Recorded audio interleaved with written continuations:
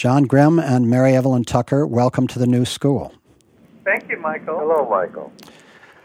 You both are historians of religion who are now based at Yale University. You are both senior lecturers and scholars there, teaching in the School of Forestry and Environmental Studies, as well as the Divinity School and the Department of Religious Studies. And you've had a really interesting career working at the interface of religion and the environment. And I want to start with you, Mary Evelyn. You recently edited a book of Thomas Berry's essays called Evening Thoughts. And for those of our listeners who don't know Thomas Berry, could you tell us who Thomas Berry is and what you regard as his central message for our time? Well, it's wonderful to begin with Thomas Berry as our primary teacher and mentor and colleague, who married us actually 29 years ago this month. Oh, how wonderful. Yes, it's truly, truly wonderful, and we feel immensely blessed. We just came from visiting him this past weekend, and at 92 years old, he's still going strong, and so that's great news for all of us who have been influenced by his vision, really, of the universe as a primary revelation of the sacred, you could say. And he's put us back in touch with the immense scale and depth and dimension of the universe as it's emerged over its almost 14 billion year evolutionary history. And he's given us also this sense of the Earth as a numinous presence in that vast universe. So that would be saying it in its simplest terms, but he's made us understand and feel this as story, and a story that gives us a grounding and direction, and in fact, an enthusiasm for life. That's probably the way to say it best, a real feeling for the beauty of life, for which we're now responsible. And as I understand Berry's work, he is a Catholic, trained as a Catholic priest. Is that correct? He is, but also a cultural historian is his primary area. Mm-hmm. And early on, he studied Teilhard de Chardin in some depth. Is that also right? That's exactly right. And maybe John wants to say something about that. Yes, Teilhard de Chardin has been a major influence on Thomas's thought, and Thomas would identify that influence in relationship to the sense of story. That Teilhard was one of the first, a geologist himself, and one of the first to really identify the universe story, the emergence of the universe, as that story, that mythic dynamic that enabled us to reflect upon ourselves in a new way.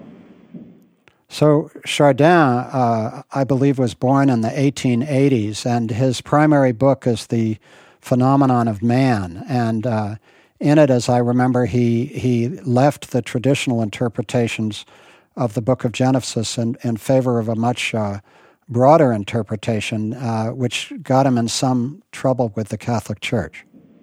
There was some difficulty in Teilhard's life with regard to the modernist controversy at the turn of the century, and there was difficulty with many in the Vatican dimensions of the Catholic Church, especially with regard to new biblical scholarship. And Teilhard's address of evolution, I think, is one of his singular accomplishments. The whole religion and science dialogue harkens back to Teilhard in many ways. Teilhard was really a mystical figure as well as a scientist who had this immense experience of what he called the divine milieu, the presence of the divine in the forces and the powers of evolution itself, and of matter and spirit evolving toward greater consciousness and greater complexity. And that's been an inspiration for Thomas, Berry, for Brian Swimme, and certainly for ourselves as well. But Thomas Berry ended up being not entirely uncritical of Chardin's work. He felt there were some ways in which Chardin was limited by his time. Could you describe what those are? I think that's helpful, Michael, to reflect on that Teilhard was a person of his times, and Thomas felt especially that Teilhard's emphasis on the human tended towards an anthropocentric or a human-oriented emphasis, and that Teilhard wasn't able to situate the human within the larger community of life in ways that would be helpful for us today. So in that sense, Thomas Berry does help to provide a corrective to Teilhard, and it's an appreciative critique of Teilhard.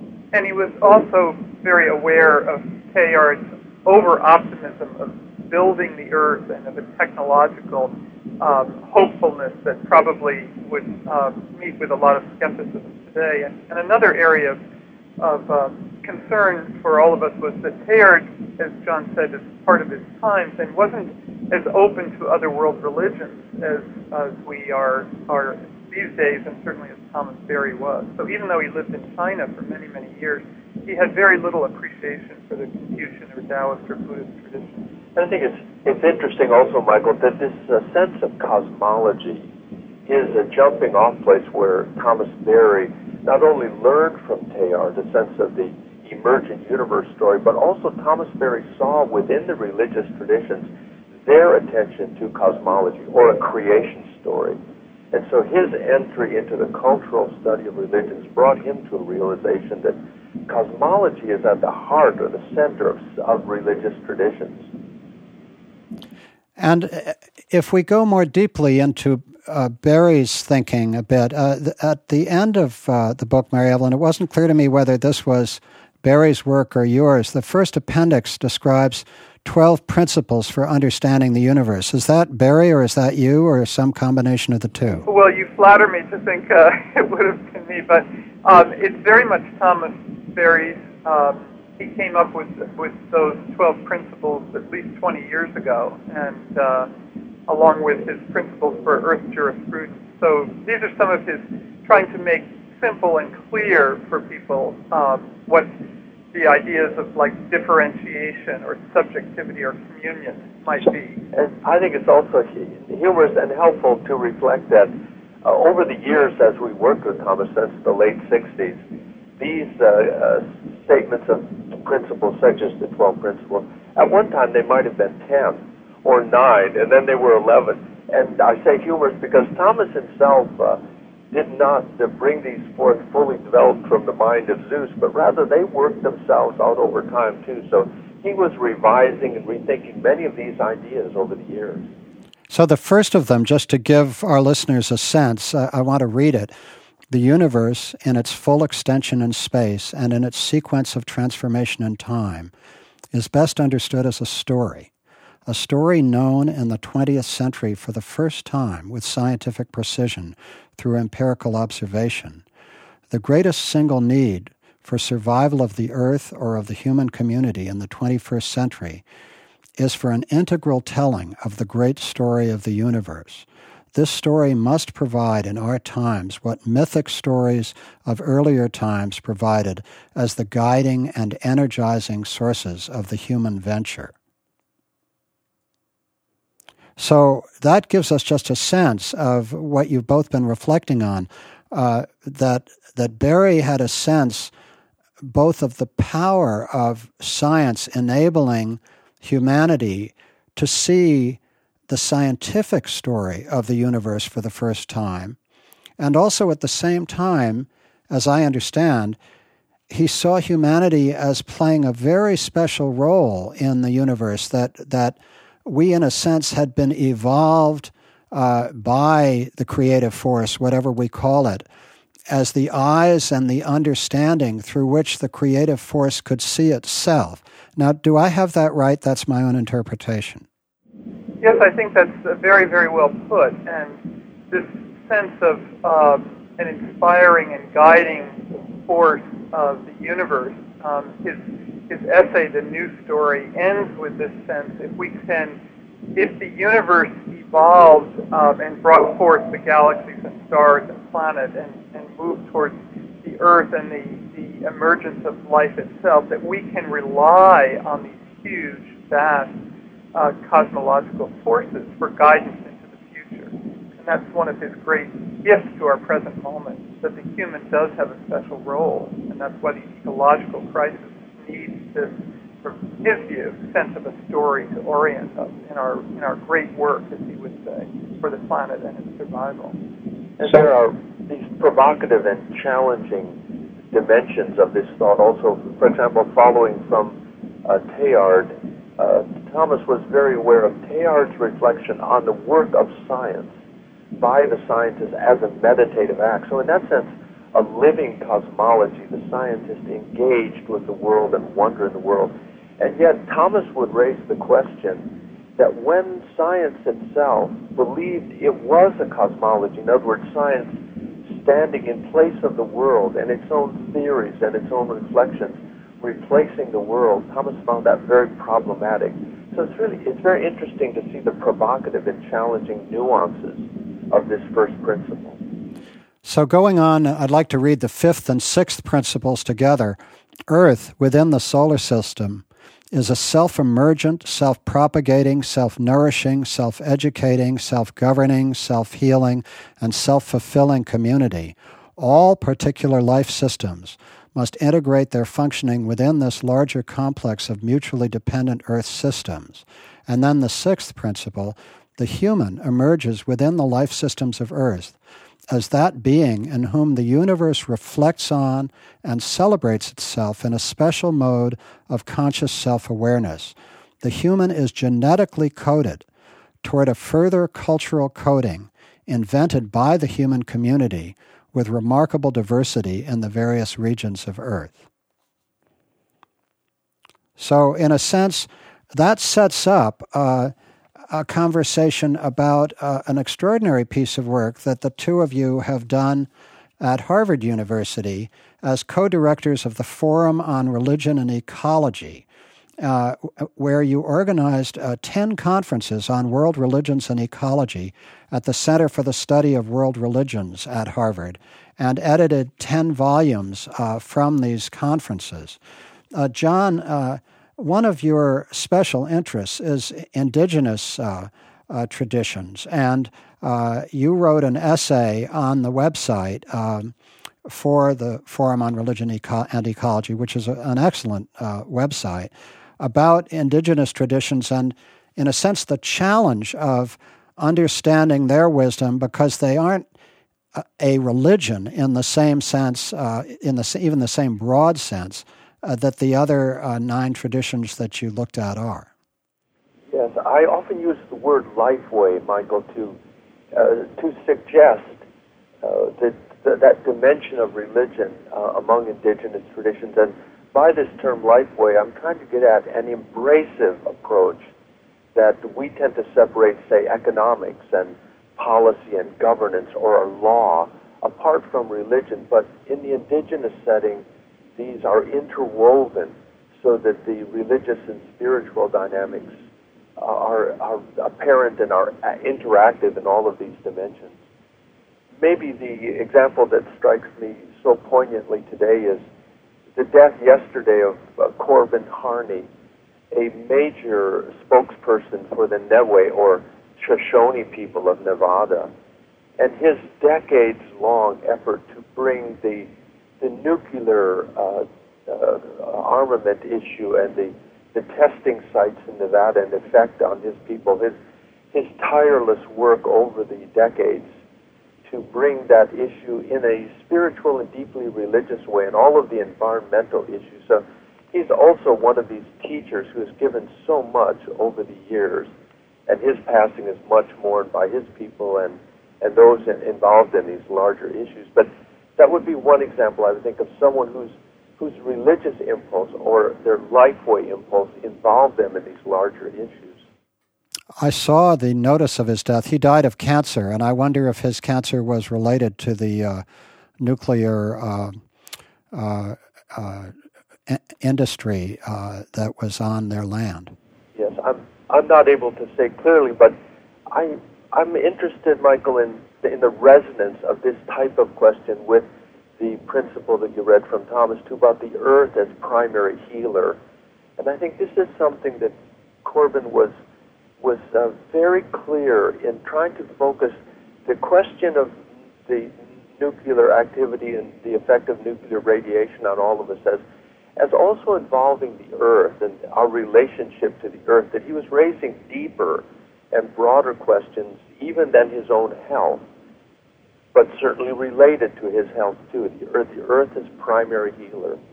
You know, and Michael, I think this is where your magnificent decades-long work at Commonweal has such a resonance with what Thomas has said in the quotes that you've given us and in the work that we're trying to do, because we do feel we're all part of a great, not just a great work, but a great healing that's at this moment in human history. And that there, as Thomas would say often, we can't have healthy people on a sick planet. And something like nuclear testing, even in desert sites, which are filled with various life forms, clearly, and peoples who have lived there for millennia, that we need to remember the poisoning of our earth and the pollution of our water and our air and our seas is causing an extinction of life forms, of fish and birds. And this is where we began the environmental movement with Rachel Carson and the Silent Spring.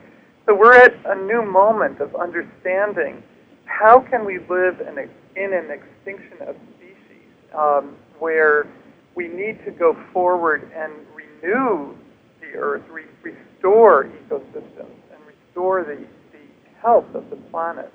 And again, it's where your work and ours, I think, meet.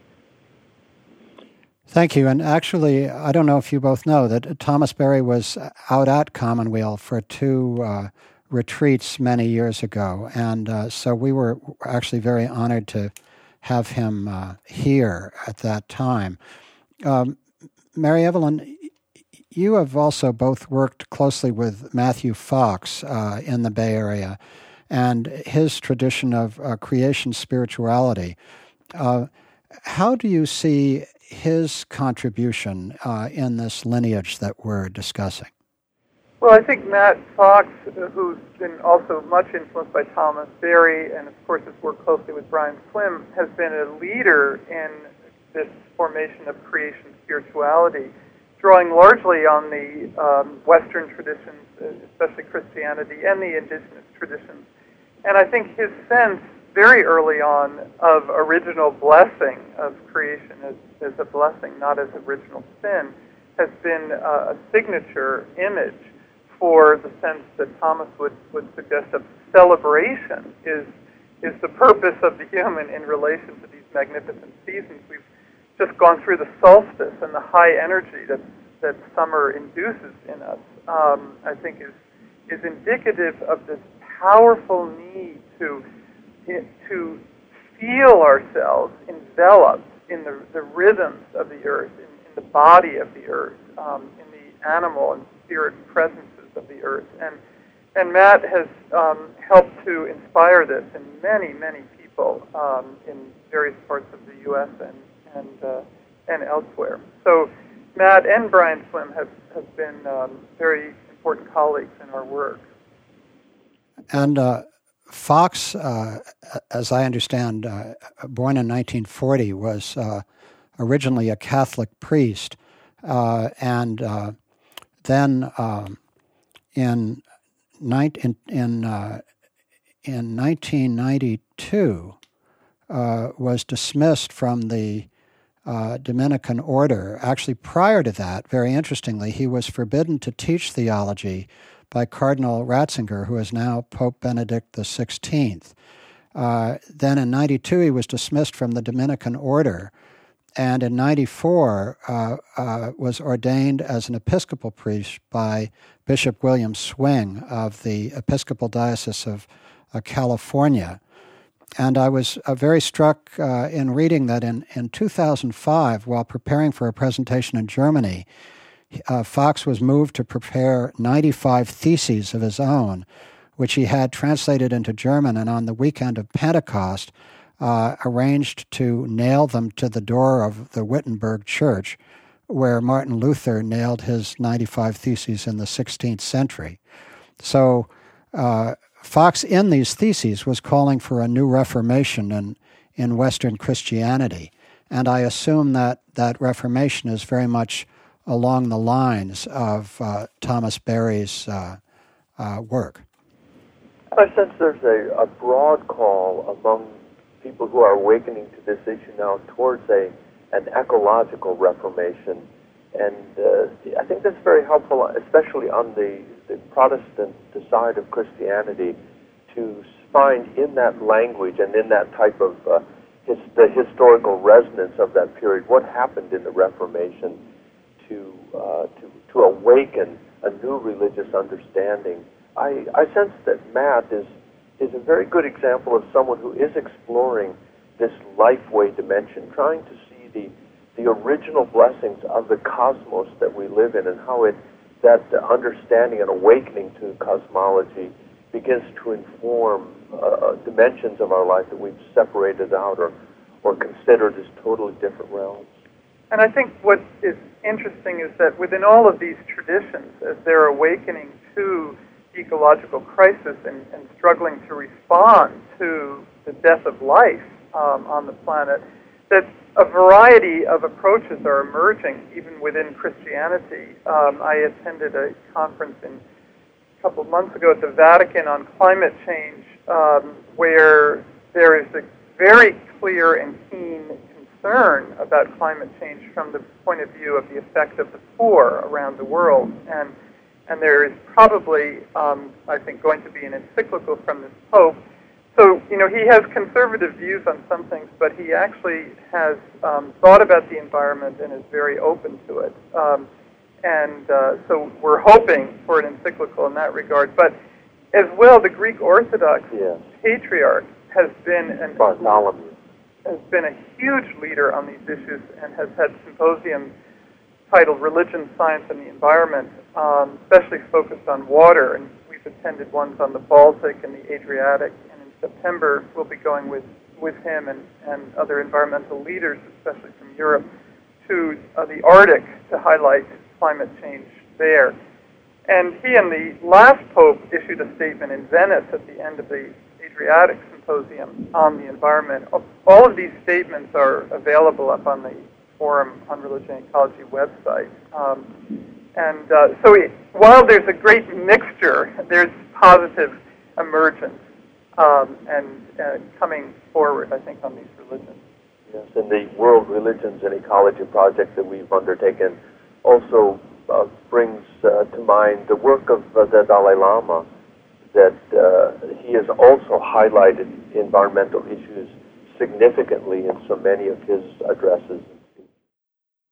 Yes, I was going to ask you both about the Dalai Lama because in some ways he seems to have captured, perhaps almost more than any other spiritual leader of our time, the kind of tone that speaks to the non-religious as well as the religious in terms of a inclusive spirituality that really so many people find compelling. What do you think it is about his message that so resonates across so many different communities of practice? Well, I heard him first many, many years ago when I was at Columbia, and there were other graduate students studying Tibetan Buddhism. And this was in the late 70s. And I've heard him a number of times since. And I think, as we all know, he carries some special sensibility in his person, I think, of a depth of joy even in the midst of a very suffering world. And he seems to penetrate people's hearts with this sense of endurance and humor and levity and a mindfulness that's just astounding, considering his own life journey, as I would discuss it with my students in my class on Buddhism. His journey across those Himalayan mountains, out of Tibet, to settle into northern India and to establish Tibetan Buddhism there, and where John and I also visited in the south of the Tibetan community near Bangalore. This endurance of the Tibetans with the leadership of the Dalai Lama to continue their culture and religion has been astounding and I think immensely inspiring. But in the midst of all of that, he has been so forward-thinking about the environment that I think this has been hugely inspirational to people, because Buddhism contains this magnificent sense of the sentience of life, of all life forms, and of course of the detachment of the human to their own ego nature, so that we can embed ourselves in these changing and dynamic processes of nature. And that's his great gift to us. And this capacity also to manifest so much authenticity in the face of misperception. I recall at one gathering when two religious leaders, a Christian leader and the Dalai Lama, were on the podium, and the moderator gestured to the Christian and said, well, now you're a theist, and to the Dalai Lama, he said, and now you're an atheist. And the misperception, while the literal translation of the terms may be apparent, the misperception is to somehow label the Dalai Lama as someone who doesn't have that depth of compassion that he embodies. And these types of misperceptions, I find, extend into our, say, reading of Islam also. And rarely is Islam considered in this question of religion and ecology, but such a Islamicist as Syed Nasr also raises such exquisite insights from the Islamic tradition into the human and relations between the human and the earth. Yes, I'm glad that you raised the question of Islam, because it seems to me that in our time there's almost an obligation to raise up the beauty of that tradition in the West and to speak to its equal dignity with all the other great traditions.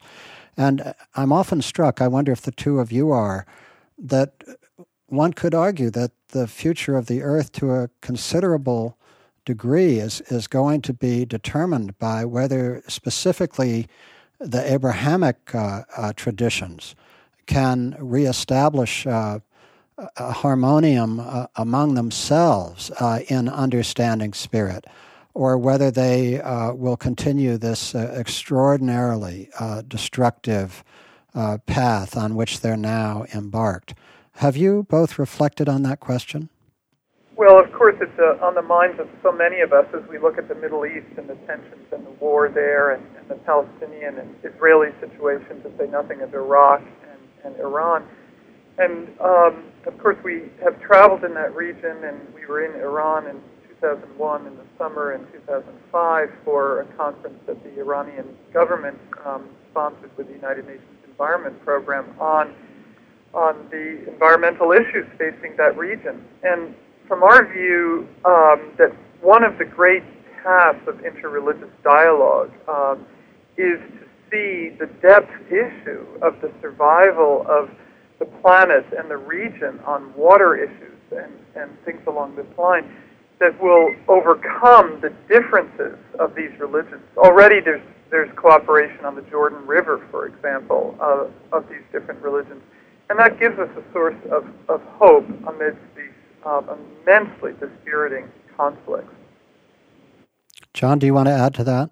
Yes, I'm tend myself towards some of the historical issues, and I'm reminded that in the colonial period, in the especially late 18th and 19th century, within Islam there was a very sharp criticism of its mystical or Sufi tradition, that the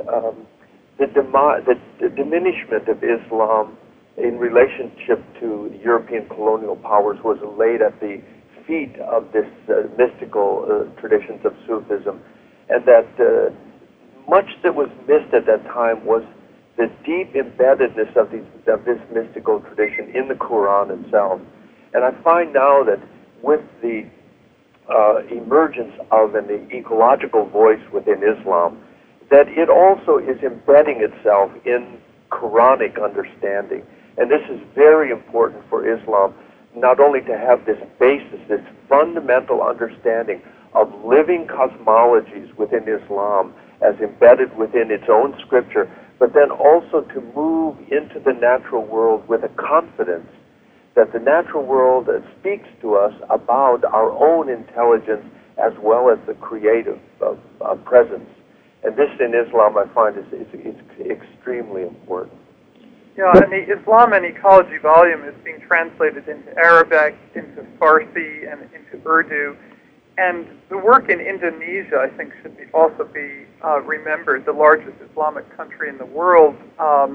There are many of the imams there who are working on this issue of the environment.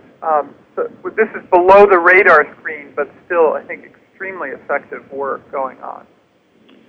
You both have been involved in clearly interfaith work. I don't know if you know the term that has found to be useful to me, intrafaith work. Have you heard anybody use that term? In the sense, Michael, of a tradition reflecting upon itself?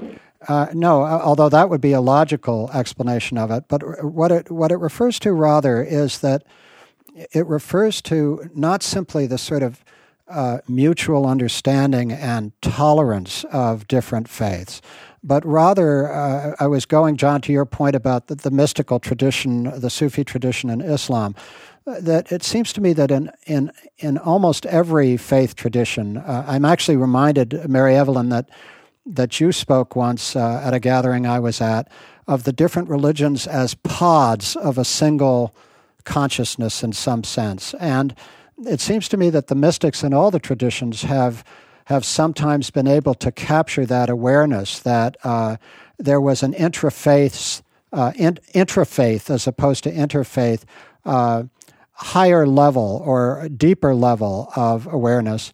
And that while one finds that in all traditions, it seems to me that some traditions have been able to more easily make that explicit in their exoteric as well as their esoteric approach to life. So, for example, the Hindu tradition, I think of the Baha'i tradition, the Sufis, the Quakers, the Universalists. It seems to me that those are among those who've been able to explicitly acknowledge that, in effect, that there's an underlying oneness, that there may be many paths, but there's a single truth. And I wonder, you're both historians of religions, and I'm a real novice in this field. But can you reflect on the question of whether acknowledging that there is an underlying oneness is indeed easier theologically for some traditions than it is for others? Well, I think that's an extremely important point, and of course, on some profound level, we as humans seek that deep unity of things.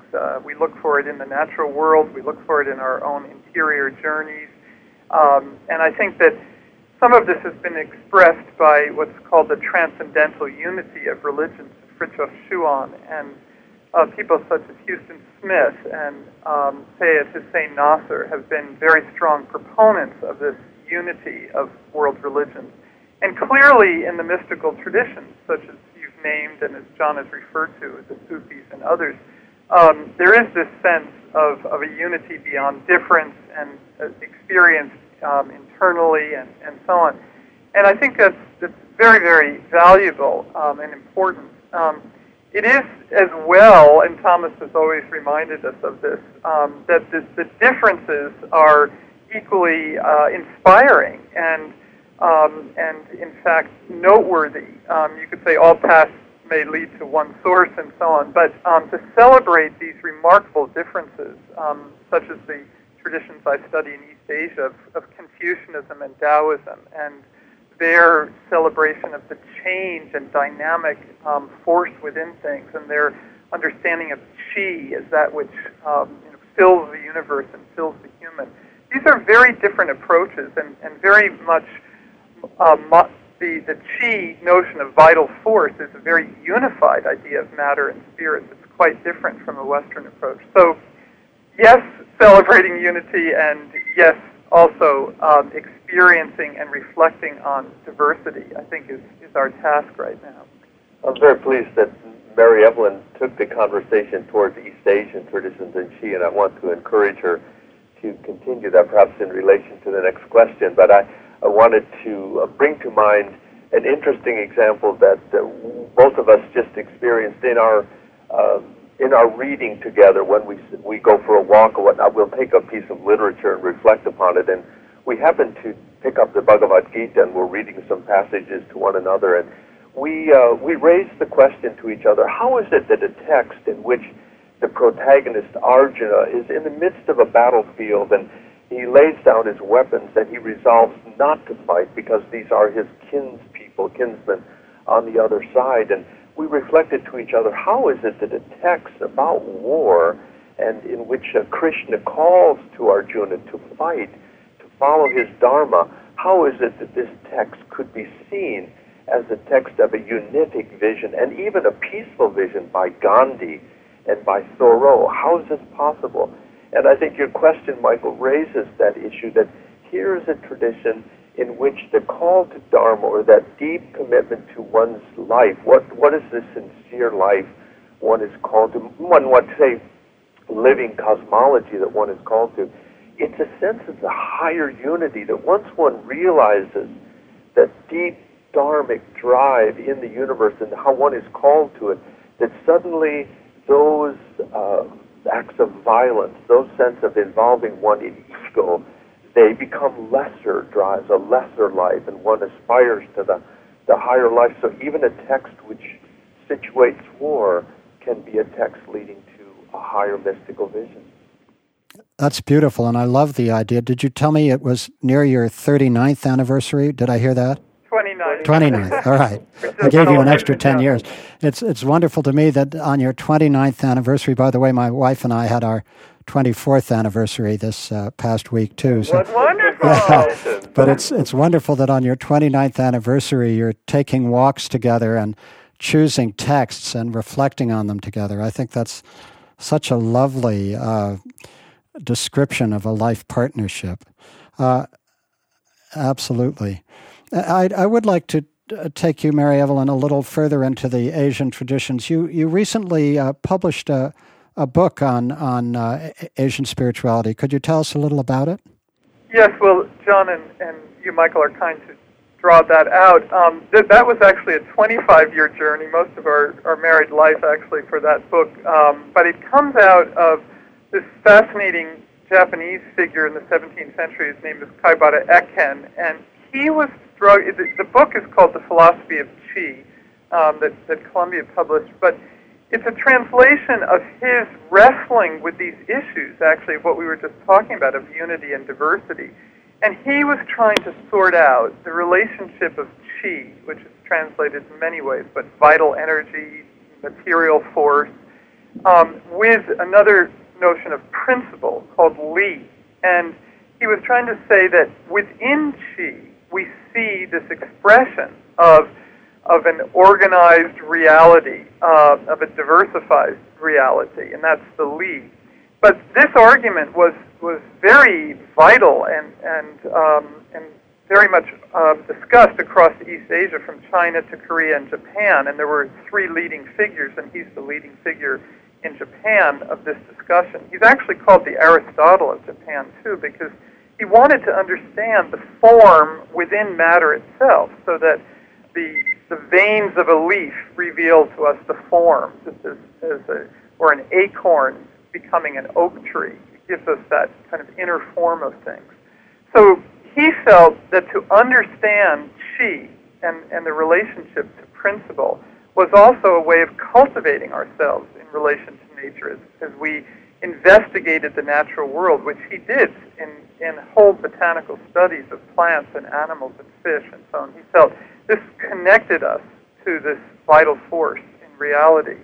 And therefore, we weren't just withdrawing from nature into some kind of mystical inner essence, but we were connecting to and experiencing that vital force in nature, and through that, contributing to sustainable societies. This was the Confucian effort, was how do we create flourishing, functioning, sustainable societies that has education at the core and political harmony at the center as well.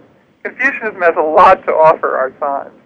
And Confucianism deeply interested Thomas Berry, if I remember correctly. Exactly. Confucianism and the indigenous traditions were two of his very key inspirations. And he, in fact, spent time in China with my Professor DeBerry at Columbia in 48, 49. And Thomas always felt that that unity described as heaven, earth, and human, that the humans completed these vast cosmological forces described as the 10,000 things, or heaven and earth, and that the human has this special role within Confucianism, not dissimilar to Teilhard, in fact, as the co-creator with these dynamic forces of the universe. And that's why the role of the human as establishing an engaged politics, an effective educational system, and harmonious societies were the guiding principles for Confucian literati, scholars, and officials. And it's why it's one of the oldest continuing civilizations on the planet. And I recall an essay of Thomas's some years back on authenticity and affectivity. And I believe that essay was published also in the Confucian Spirituality volumes that Mary Evelyn and Du Weiming jointly edited. And the use of those two terms from Confucian thought, authenticity, the deepest cosmological dimension in the human, authenticity, and then affectivity, our way to coming to know that deep authenticity. I'm so struck by the emphasis in Thomas's reflection that it wasn't simply our rational intelligence that gave us our distinguishing human characteristic, but that deep affectivity, as if ways of coming to know were also embedded in the senses. It was an embodied knowing. And although Thomas didn't pursue that dimension of his thinking, that's become a signal of a pathway for my own thinking of late to try and draw out what it is that he was hinting at. Yes, that idea of humanity, of each of us as co-creators with the great force in the universe, is a striking one. I know one finds it in Abraham Joshua Heschel's work, the great Jewish mystic scholar, and throughout mystical Judaism. I wonder, since you all have looked at so many traditions, is that sense of humanity as a co-creator with the great force in the universe of the creation, the ongoing creation, is that widespread, or is that restricted to certain specific traditions?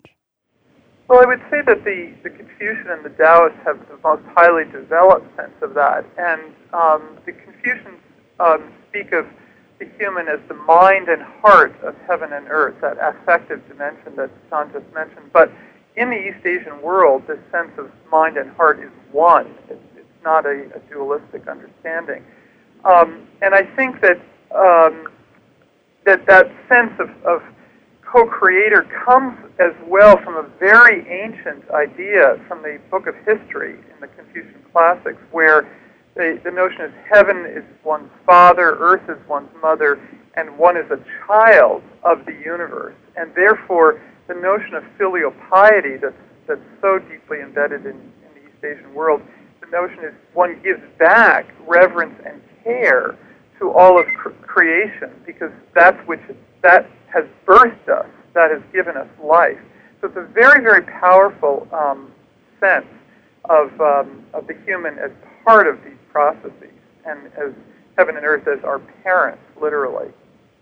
One way that I think about the question you've asked to Michael with regard to co-creativity is that in those religious traditions that reflect upon creativity in the context of creation or of the world, of the cosmos, that they come to a sense of human knowledge as a source of creativity in relationship to the world. So there's this interesting co-creativity. I find it in indigenous traditions very clearly expressed that it's not just spirits in the world, so that animism kind of explains that off the table then, but rather it's much more co-creativity, that there is something in the world in which human knowledge, this this embodied knowledge can enter into creativity.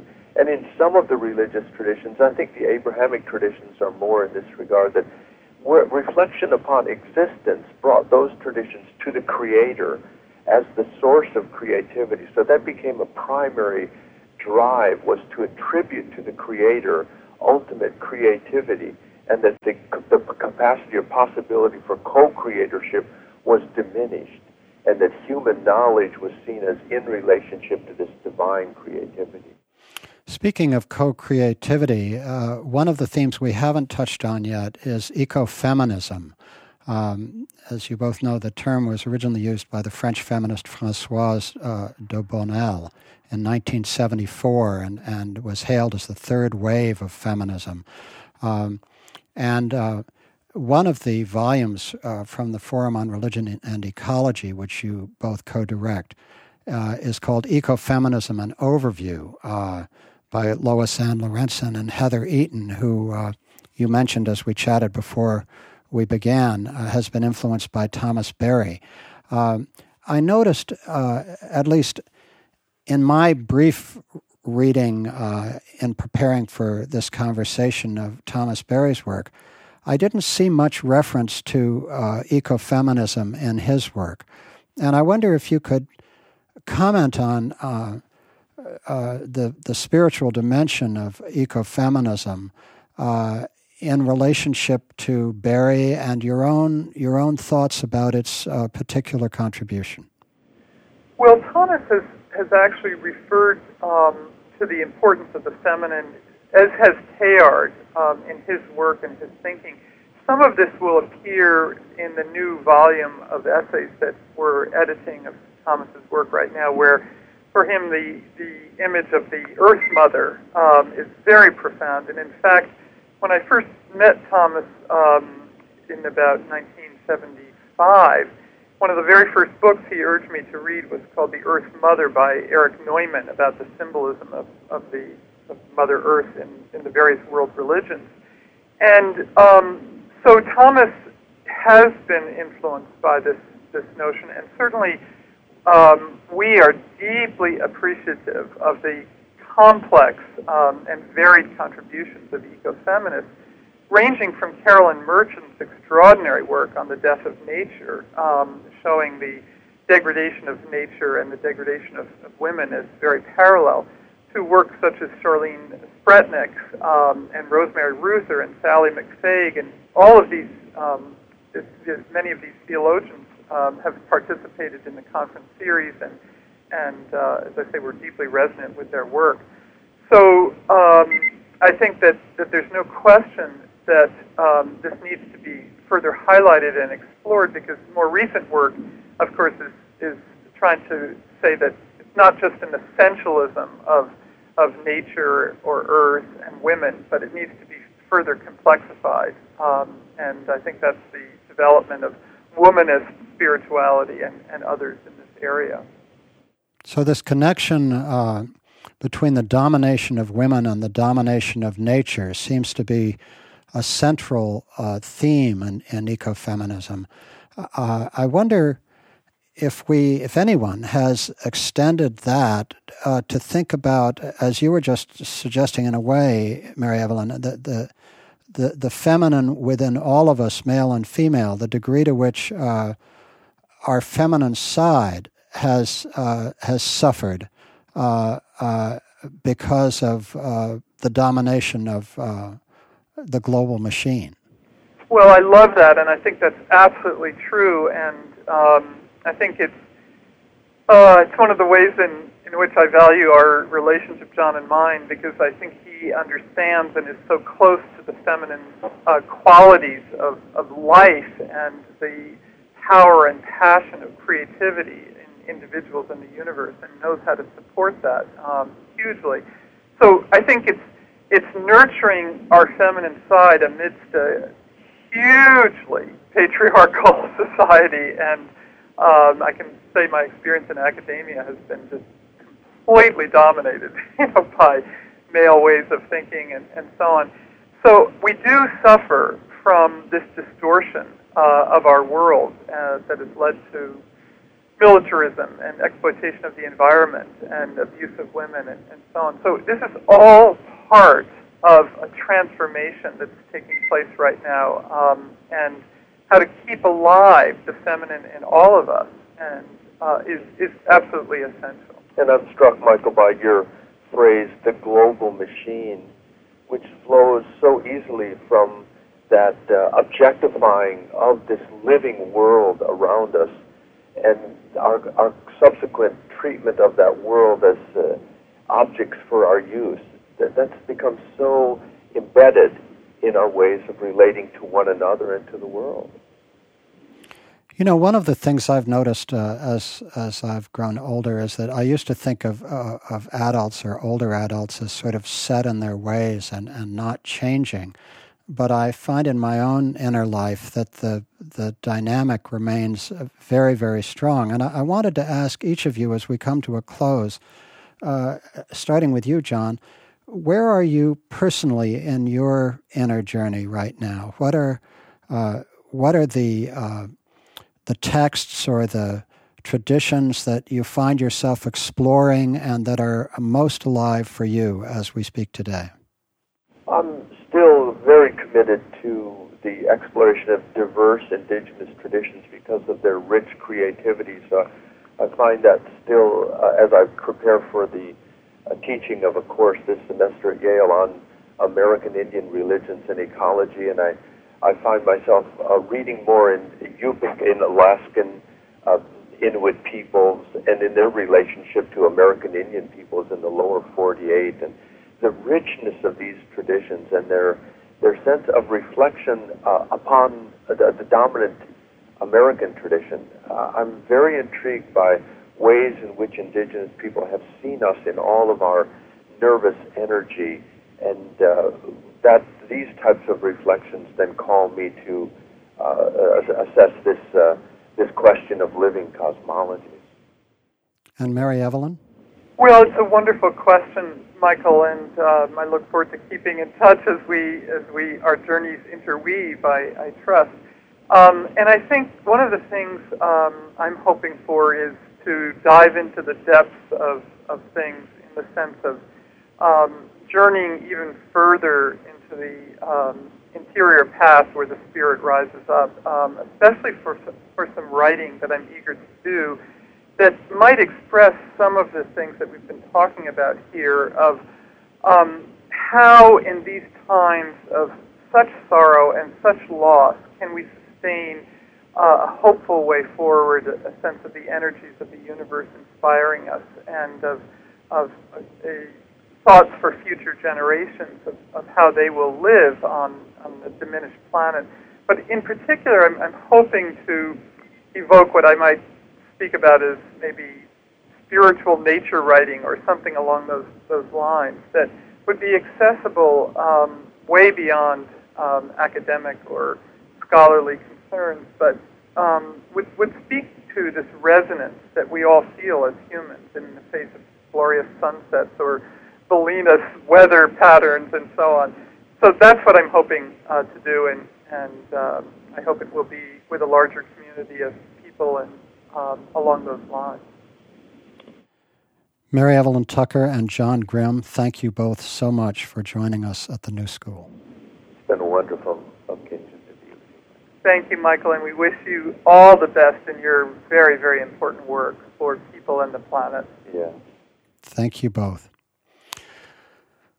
So now, any of you who are listening and would like to ask Mary Evelyn or John a question or make a comment, if you can push *7 on your phone to unmute yourself and please identify yourself and join the conversation. We welcome it. Don't be shy.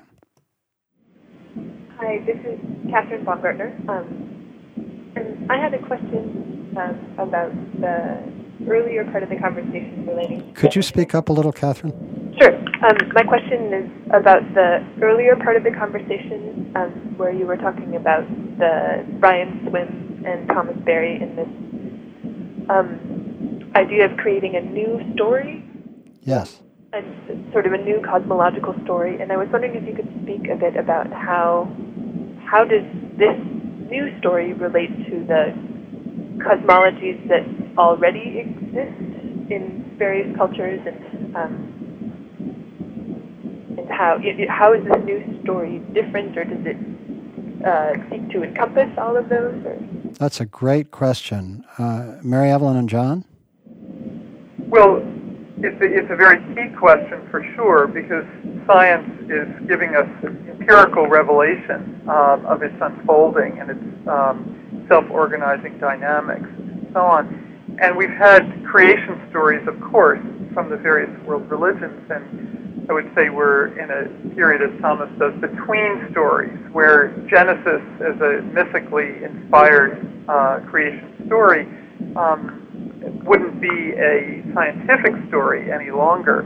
And so how we find our orientation and our ethics and values and our even ecological commitments at this point in time is what's at stake here. I don't think that the universe story has to negate earlier stories, but we have to see them as different. And the encompassing nature of the universe story, I think, can be very inspiring as ways in which to reappreciate the differentiated stories of the world's religions as mythology. But I think it will be an increasingly critical issue for all of us to think about. Yes, I appreciate Mary Evelyn's sense of the caveat with regard to a meta-narrative, or a narrative that would sweep away others, that the universe story, as Teilhard or Thomas Berry or Brian Swimme are presenting it, is not seen as that type of narrative, but rather, I think in the older traditions of the human family, in which a narrator would interact with her audience, and the expectation of the narrator and the audience was not that of an audience listening to an expert, but rather a co-creative activity in which the narrator himself would hear new interpretations, new understanding coming out of the audience. And that sense of multiple interpretations, I think, is part of then the relationship of this universe story to other narratives, other cosmological stories in the religions. These are all interpretive moments that are interacting with this new emerging story. And so it's not a matter of eliminating, but hearing how these religions are speaking to this new emerging story. That's just a really great question, and I'd love to follow up, but I want to give others a chance. I may follow up if there's a silence. Are there other questions, please?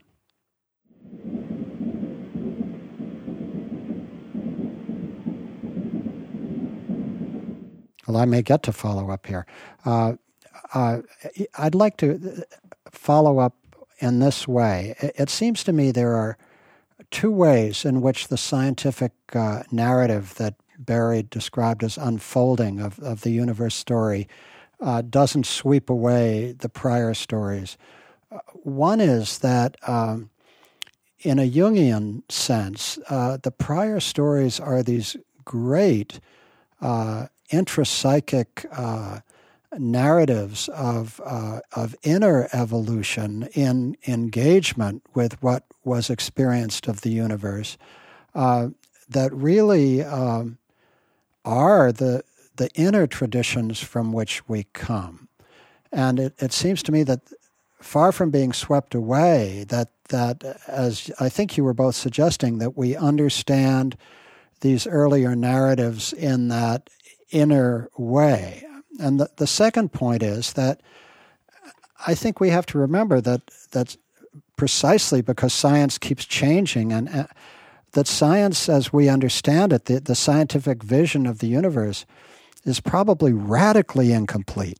And that although we may understand certain dimensions of physical nature better and better, it's quite possible that 100 years from now, that our understanding of the complexity of the worlds upon worlds that we may be part of may reconnect us with the earlier traditions and with their perceptions in ways that are not only inner in a subjective sense, but connected to other dimensions of reality that really we have no other perception of now other than through the great religious and spiritual traditions.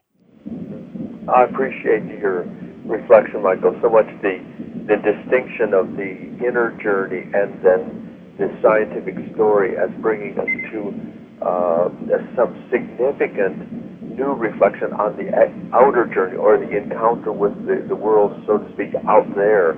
And we realize that we have thought of ourselves as having an interior and that the world is out there. And suddenly now the universe story, this new story, is putting us in terms of the inner dimension of the world. And that's a remarkable connection to the point you've just made, I believe, that the great religions and their interior reflections, and here now we are seeing ourselves in our emphasis upon genetic sameness with the world and the atomic and subatomic sameness, that we are in the interior of the cosmos. Yes, and that's why this notion of humans as the heart-mind of the universe needs to be reinterpreted within this framework of universe story. And we're working on a film with Brian Swimme precisely along these lines to tell the story for a PBS special, a 2-hour special, that will have not just a Nova PBS kind of feeling, here's the science, but what does this mean for us as our spiritual journey unfolds with this new knowledge? I think we all feel we're at an explosion of consciousness in certain ways and an explosion of spiritual seeking and depth with this loss of life, with this pollution of the planet, with this environmental sickness that is so widespread. This is forcing a deepening of consciousness and spirituality. And that, of course, is a very positive side of the sense of diminishment that we're experiencing. So I fully agree that this question is at the heart of matter, if you will, and needs a lot more exploration. When you both speak of this explosion of consciousness coming at this time of unbelievable destruction and toxicity and degradation of life, I wonder if it takes you where it takes me, as I've spent 30 years sort of reflecting on the interface of personal and planetary health, that, you know, in our work in the Cancer Help Program, that one so often sees, or when I had a heart attack myself, that when our lives are greatly threatened, it is often a time when there is this enormous expansion of consciousness. And so it doesn't seem an accident to me that at a time that humanity has achieved the capacity to threaten all life on Earth, that we as a species are experiencing the same explosion of consciousness that one so often sees in an individual life when an individual life is threatened or indeed coming toward its end. Yes, your comments, Michael, put me in mind of a ongoing interest I've had in the healing dimension of associated with religions that we oftentimes call shamanism, or associated with healers in native traditions who come to this realization and this practice by virtue of their own illness or their own sickness. And it is in dealing with that sickness or having been brought through that sickness by a healer that they themselves become healers. And I think that's somewhat descriptive, as I hear you talk also, of our times, that we are in the midst of this, and yet at the time as we are in the midst of this pathology, we begin to glimpse a vision, a new vision of ourselves, and a way out, a pathway towards new understanding of ourselves. Yeah, my brother sent me this rather beautiful phrase from Teresa of Avila, the great Christian mystic of Spain, and it goes like this: "And God is always there if you feel wounded. He kneels over this earth like a divine medic, and his love thaws the holy in us." Oh, that's so exquisite. Could you say that again, just so we can all absorb it? "And God is always there if you feel wounded. He kneels over this earth like a divine medic, and his love thaws the holy in us. The sense that we're all being thawed, I think, for some deeper realization of the presence of the holy is very, very encouraging. I'm going to pause for a minute to see if there are others and then continue the questions. That's thaw as in ice? Yes, Barry. Thaw as in ice. I think. Yes, thaw. Yes, thaw as in ice. Yeah. Yes. I have a couple of questions. Yes, please. Identify yourself. Sorry, this is Catherine again. Just one comment to follow up on what Marilyn Evelyn was just saying. Or Mary Evelyn, sorry. Could you speak up, please? Sure. I recently discovered a group, and frankly, it's in an Inuit language, the name of the group and also of the primary teacher. I can't pronounce them, but the way they speak about their teaching is very similar. They talk about melting the ice in the heart of man. And there's a website that talks about their teachings. It's icewisdom.com. Might be interesting. Interesting. Yeah, and it's really beautiful. And there's also a webcast of an interview with him that I would be happy to send a link to somebody on, where he talks about the relationship between the spirituality of his culture and the view of the need to tend to the healing of the earth. It has a lot to do with this idea of awakening the tenderness in the hearts of humankind. Beautiful. Yeah. So that was just a thought to follow up. And also to another question then is about, and I don't know if I can articulate this, but I'm interested to know if there have been any discussions in the research and the dialogue that you have both been a part of around the experience of spirituality, and whether it seems as though it's almost become more of an individualized thing, that our culture these days focuses so much on the individual and the individual experience of healing and the individual perception of the world, and even with, technology seems to be reinforcing that with how easy it is to sort of exist in one's own little microcosm and send out messages through email. And yet, as you were saying, John, that in the telling of these great stories, it is a collective experience. It's an exchange between the teller and the listener. And so I'm curious how can we experience a new story? Is it possible to do that in a collective way in a culture that seems so much to reinforce the experience of the individual? Yeah, that's a great question.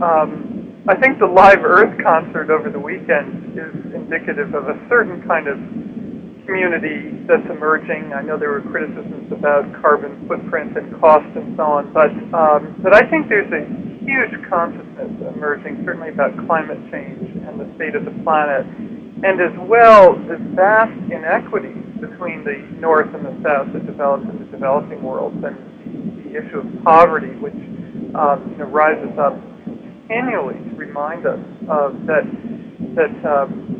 we can only solve these problems with a much vaster sense of community than we've had. And in fact, the legacy of the Enlightenment period of the 18th century has been individualism in its forms of democratic principles and so on. But we're reminded that liberty and equality have been far out front, that fraternity or sorority, we might say, community has not yet been realized, which is why our real challenge is to overcome nationalism and so on, but to join the Earth community, as Thomas Berry might say. And that is something that I think we're all seeking deeply, deeply.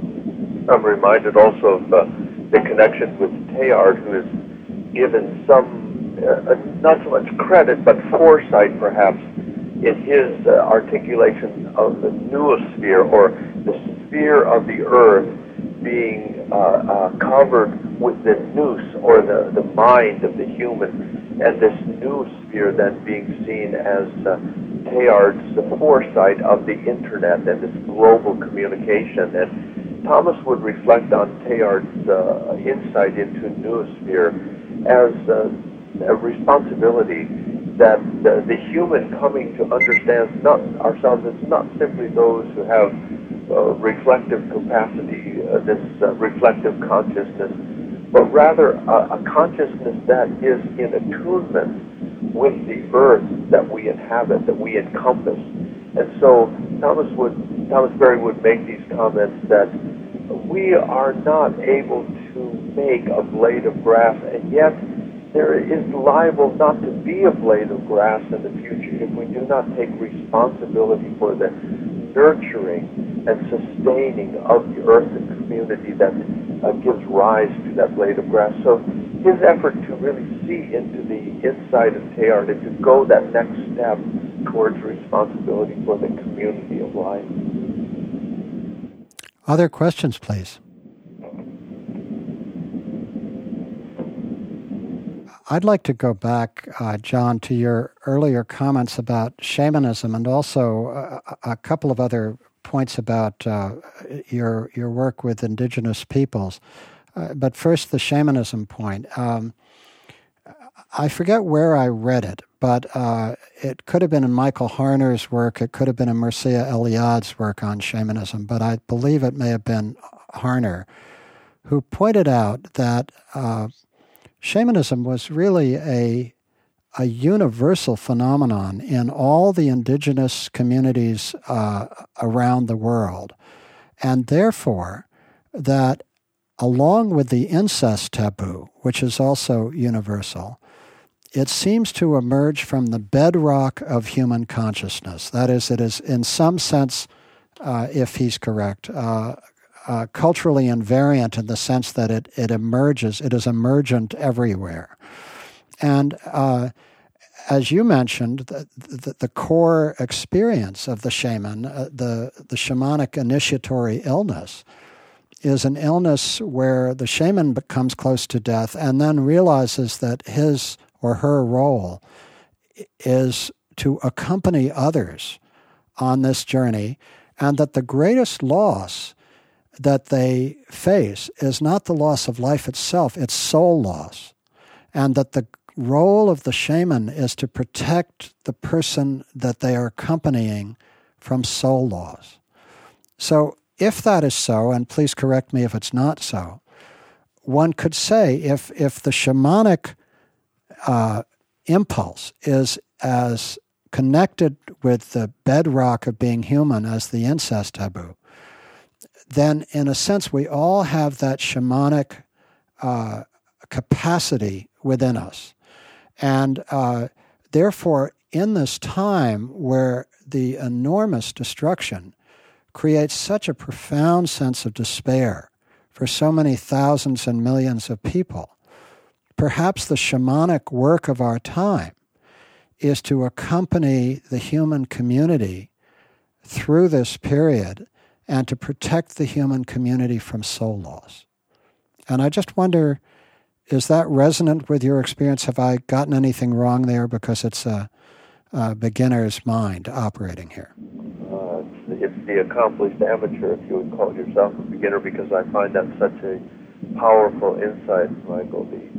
The image that's coming to my mind as I listen to you in such a depth of insight is the exchange with a Korean mudang or shamanist 20 years ago, in which, of course, I had my own patterns of understanding shamanism that I wanted her to conform to. And she was, of course, in her own creative disposition in her work. And one of the issues that I was hoping to hear was her ritual would recreate the situation in which she was initially healed. And as I was listening to her talk, I wasn't quite hearing that pattern reassert itself, but I heard something new that resonates with me all these years, and to the remarks that you made, when I asked her, what is it that made you a shaman? What is it that you experience again, feel again when you perform your ritual? And she looked me in the eye and she said, when the Japanese came to Korea at the turn of the century, they mined the country of Korea. They dug in the earth and they cut the rivers and they used the waters, and that they damaged the Korea, the country of Korea, and that's the recovery that I'm about also, is to restore Koreans to their land. And it was not just a nationalistic, it had some of that resonance to it, but it was a deeper issue of this soul loss that I'm hearing in your remarks too, Michael, of trying to lead the people that she was in relationship to as a healer, trying to lead them into a recovery of that depth relationship with the place where they are. And in fact, she said we lost many of our powers because of the stripping of the deep elements in mining and so forth. But I just wanted to say, Michael, I think it's an extraordinarily powerful and evocative image, the sense of soul loss and the shamanic journey, because, again, Thomas Berry would often speak about this in an analogous way, that the soul of the earth is what's being lost as we're diminishing life forms, and he would speak about it as the revelation of a divine voice. So we're losing our soul, and we are losing the sense of meeting a divine force within the natural world, and that's causing addiction, despair, paralysis, and so on. So I love what you've just said. I think it's quite extraordinary, quite beautiful and powerful. Well, thank you. And it connects to the second point I wanted to make, going back to something I read of John's work, where, John, you spoke in so many indigenous communities. It's true that multinational corporations are exploiting indigenous lands with the assistance of the nation states within which these indigenous lands exist. And so what's really striking to me about the contribution of indigenous wisdom is that the indigenous peoples really are living at the tip of the sword of whatever we want to call the world machine. And that they have, on the one hand, this deep, deep connection to the community of Earth and to the specific ecosystems with which they live. And on the other hand, in a particularly naked way, they face the exploitation of these multinational corporations. And so the question of how their voices are raised as part of this movement of consciousness is a particularly critical one. I was reading this morning, and I don't have the book with me, but the volume about the indigenous community in Latin America, I'm sure you know them, who refer to them as the older brothers of the rest of us who have come to warn us. Can you provide the citation there and say either something specifically about that community or something more broadly about this point? I don't have that particular citation in mind right now, but I think the Indigenous Environmental Network is one source to reflect upon the now global interaction of indigenous people by virtue of internet connections, where they're speaking to one another and becoming much more aware of the particular pressures that each are feeling. And your image, Michael, of indigenous people at the tip of the sword is so telling. I'm thinking of the persistent organic pollutants which aggregate, especially in the bodies and fatty tissues of all living creatures in the northern and southern regions, but especially in the Arctic regions, and native peoples in those regions who are subject to this intense toxicity, where they are nowhere near the production and not responsible for that production, and still they suffer that. And an image that comes to my mind of a Papua New Guinea leader, Simeon Damunu, who's since passed on, and his home island of Missima And then when I look on the globe, it is so far removed from all of these centers of industrial activity in the islands going off of Papua New Guinea, and yet on Missima Island, intense mining to the point where they had degraded the sources of water on the island, so that native peoples are indeed under these incredible pressures. You know, and the conference at Harvard really reflected that John put together with native peoples from every continent, and the book that came out of that represents this huge solidarity of not only loss of biodiversity but cultural diversity around the planet. But the persistence and power and inspiration of indigenous peoples such as Oren Lyon and this traditional circle of elders here on the North American continent is something we can all draw strength from, I think. Well, we're at the end of our time, and again, this has been just a really wonderful conversation. So, Mary Evelyn and John, thank you so much for being with us, and we look forward to many, many future exchanges with you. Thank you, and bless your work. Wonderful. Maybe you can let your listeners know of the Harvard website, too, or if they want. Yeah, please give it to us. Okay, it's environment.harvard.edu/religion.